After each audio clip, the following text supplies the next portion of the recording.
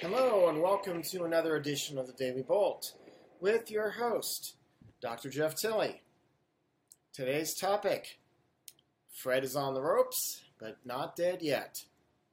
Sit back and relax and enjoy today's Daily Bolt. So, as has been the case the past few podcasts, this particular podcast is just an update on Fred. It will be relatively short. Even though I normally don't do podcasts on Sundays, I probably will do a Fred update podcast tomorrow because then things might actually be getting a little bit more interesting again. As of right now, we're about 15 minutes or so away from the latest full advisory from the National Hurricane Center, but we do have a current water vapor satellite picture to talk about, and we have the track forecast and rain forecasts from the previous advisory, which was about 6 hours ago. Because the satellite image is about the most current thing I have to work with, I'm actually going to go jump ahead a little bit, a couple of slides to the general idea of the track and rain forecasts, since these are not likely to change dramatically based on developments since the last advisory. So here are the track and rainfall forecasts for Fred.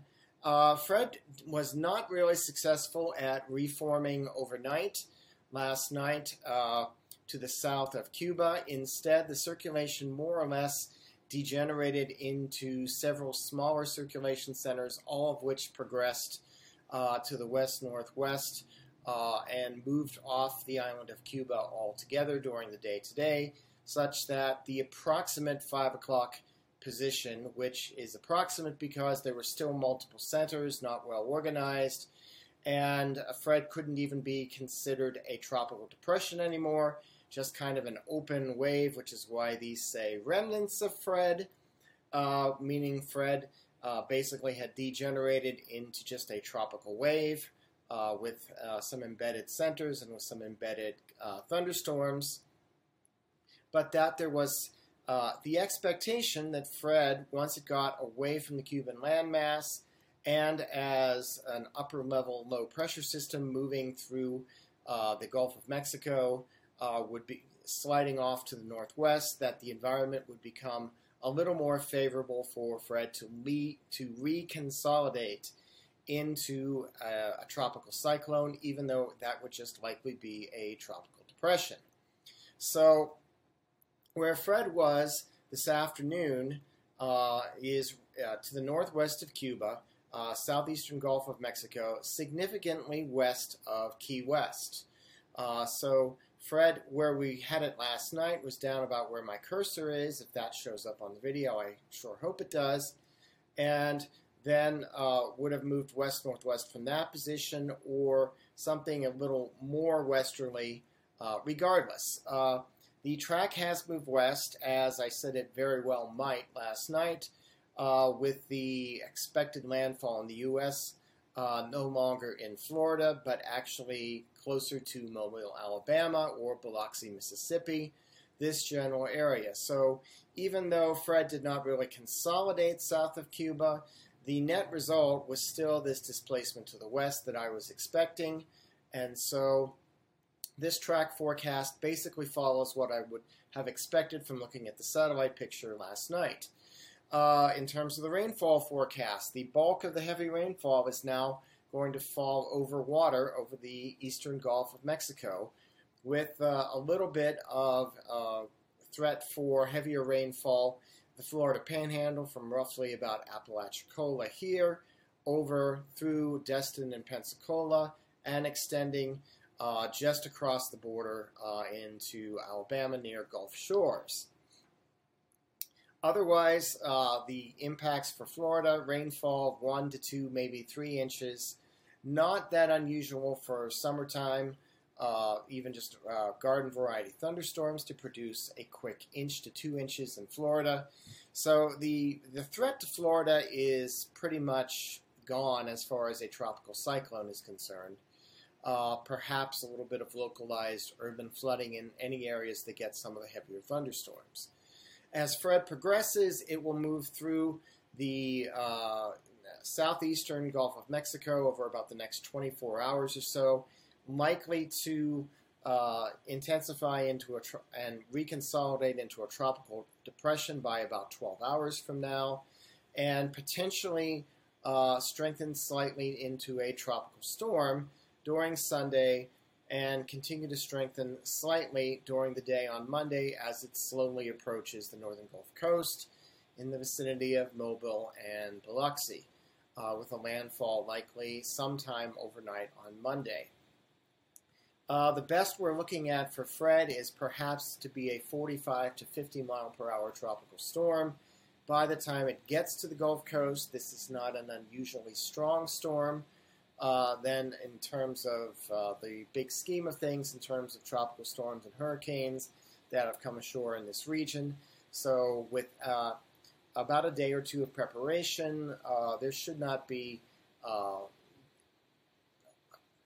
anything like a devastating impact in terms of Fred on the Gulf Coast. Now, Fred may already be consolidating into a tropical depression even as of the next advisory, which will come out in about 10 minutes at 8 p.m. Pacific time, 11 p.m.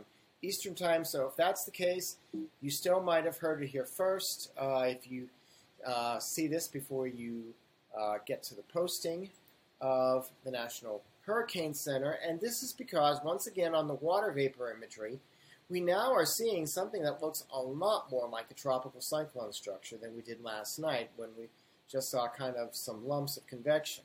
We have a suggestion of spiral bands coming in to a central area of convection, which would be very consistent with a traditional structure of a tropical storm. It's even potentially possible that Fred might even have consolidated into stronger than a tropical depression, but I'm not going to hold my breath at this point. We'll see what happens with the reports that come in over the next 10 to 15 minutes or so. But nonetheless, Fred looks like it's coming back from the dead and will be with us as a tropical depression and tropical storm over the next couple of days, with not minimal but not devastating impacts to the northern Gulf Coast and Mississippi Valley. What we need to worry about next is another tropical storm that has formed farther out in the Caribbean. It has the name of Grace, and I'm not showing any graphics with respect to Grace, but it will appear to follow a track relatively similar to Fred, and the big concern there is on the country of Haiti, which had a devastating 7.2 magnitude earthquake early today. There's been significant damage to the coastal cities, some damage in the capital. Casualty reports suggest that 7.2 earthquake has killed at least 200 people. This is actually stronger than the one that hit closer to the capital back years ago that actually, unfortunately, took a couple 100,000 lives. They actually expect the casualty toll to rise once they have a better feeling of the damage and continue the look for injured and survivors as well in any collapsed buildings. But the problem is all the damage has already weakened building structure, which is not going to fare well for a tropical storm, even if it is not a strong tropical storm, let alone a hurricane. This is coming very, very quickly on the heels of this earthquake, probably going to hit Haiti early in the week, probably Monday or Tuesday. That is not enough time to get a very good recovery effort going from the earthquake, so this is compounding the problems from the earthquake, and I'll have more about that in tomorrow's Daily Bolt. But on that note, I will end tonight's Daily Bolt. I'm Dr. Jeff Tilley. Good night, good morning, good afternoon. God bless. Have a good rest of your weekend.